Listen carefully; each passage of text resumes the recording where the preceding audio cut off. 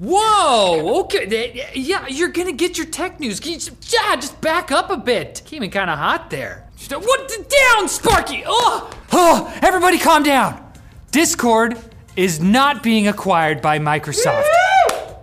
Yes! The collective butthole of the PC Gamerverse clenched last month when news broke that Microsoft was in exclusive talks to buy the beloved chat app for $10 billion.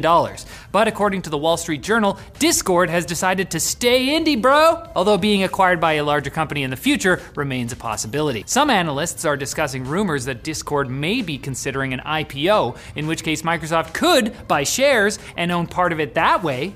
But Microsoft, please don't.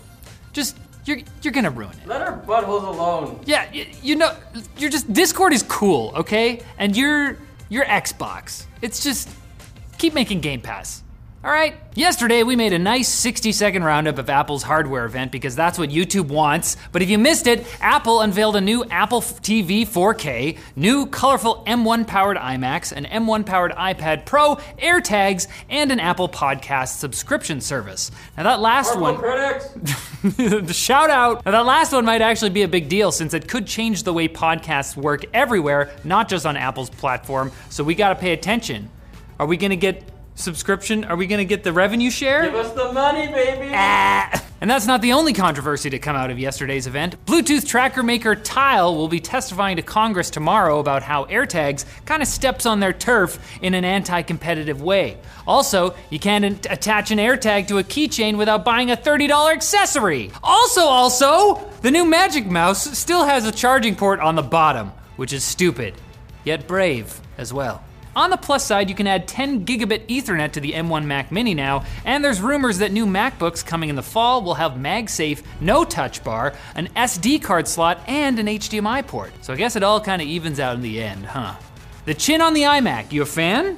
Or no? I don't like a chinless jaw. Yeah, what do you want your iMac to like this? The browser-based beta for Xbox Cloud Gaming is rolling out on PC and iOS devices now, with some Xbox Game Pass Ultimate subscribers receiving invites to try the service. And there's other good news for Xbox too. Today, Microsoft also announced you'll no longer need an Xbox Live Gold subscription to play free multiplayer games like Apex Legends, Rocket League, and Destiny 2. And Xbox is also getting AMD's Fidelity FX tools as part of its default game development kit, laying the foundation for the inclusion of Team Red's DLSS competitor, Super Resolution, when it arrives later this year. Wow, good job, Xbox. But hey, there's some decent PlayStation news too. Like, Sony reversed course and decided they won't shut down the PlayStation Store on PS3s and PS Vitas, and some leaked assets for something called PlayStation Plus Video Pass make it look like Sony might give PS Plus subscribers free movies? Because Sony also makes movies. They're a movie studio. Did you? Yeah, I saw that. Movies. What? Nothing? I was trying to make it look like Xbox is winning here, but as soon as Sony makes another Last of Us, it'll switch right back. That's nature. What time is it? Now it's time for Quick Bits, brought to you by the Kove Commuter 2 Split Speaker. It's a portable Bluetooth speaker, but I bet you're wondering how loud it can get. Well... Oh! So yeah!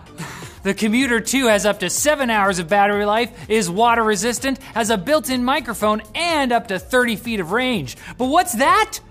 We need more speakers? Whoa! It actually just started playing. That's cool. I can hear it on both sides. This thing goes from a 360-degree speaker to an immersive left and right stereo sound. Whoa! Am I in a crab rave right now?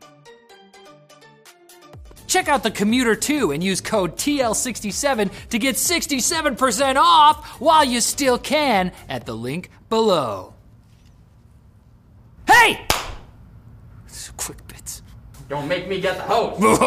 A security researcher has demonstrated how a software tool called Facebook Email Search v1.0 is currently being used in the hacking community to link Facebook accounts with their associated email addresses, even when users have set their addresses to private. The researcher went public after Facebook basically told him that this wasn't a big deal, saying these kinds of vulnerabilities happen all the time. Yeah, to you, Facebook! Oh. The audacity of this. Images of a fabric-covered all-in-one VR headset from HTC called the Vive Air leaked yesterday, stoking rumors that HTC was finally releasing a competitor to the Oculus Quest 2. But HTC quickly released a statement saying it's just a concept, even though it was leaked from an IF Product Design Award listing. You can get awards for just having concepts? Movie with Daniel Day-Lewis, he's a weird character, unsettling, it's the 1800s. Is it directed by PTA? You bet! I'm in! 4 Oscars! Samsung's Galaxy Upcycling at Home beta is rolling out today in the US, UK, and Korea, which allows users to convert Galaxy phones from 2018 and onwards into smart home devices like ambient light sensors and baby monitors. This is either going to save the planet or encourage people to buy new phones every year as they convert the old ones into bark detectors and door sensors. Or burn your house down. Those are the 3 options. Venmo, PayPal's cash sending app, ubiquitous in the States, but not available in Canada. It now supports cryptocurrencies, so you can send your buddy some Doge to cover lunch. Just kidding, it doesn't support Dogecoin, just Bitcoin, Bitcoin Cash, Ethereum, and Litecoin. And when you use it, you can also share your crypto journey with your friends through the Venmo feed. That's right, crypto is cool now. Look how much richer than you I am. You'll be sorry if you don't buy crypto. Richer and nerdier. And Jeff from the Overwatch team, aka Jeff Kaplan, has left Blizzard after nearly 2 decades at the company. Of course, the company is playing this like everything's totally copacetic, but many are speculating that Kaplan's departure was triggered by a change in Blizzard's culture after its merger with Activision, especially since Jeff tweeted in binary the message, "Defend the keep." Except that wasn't actually him, that was a fan account.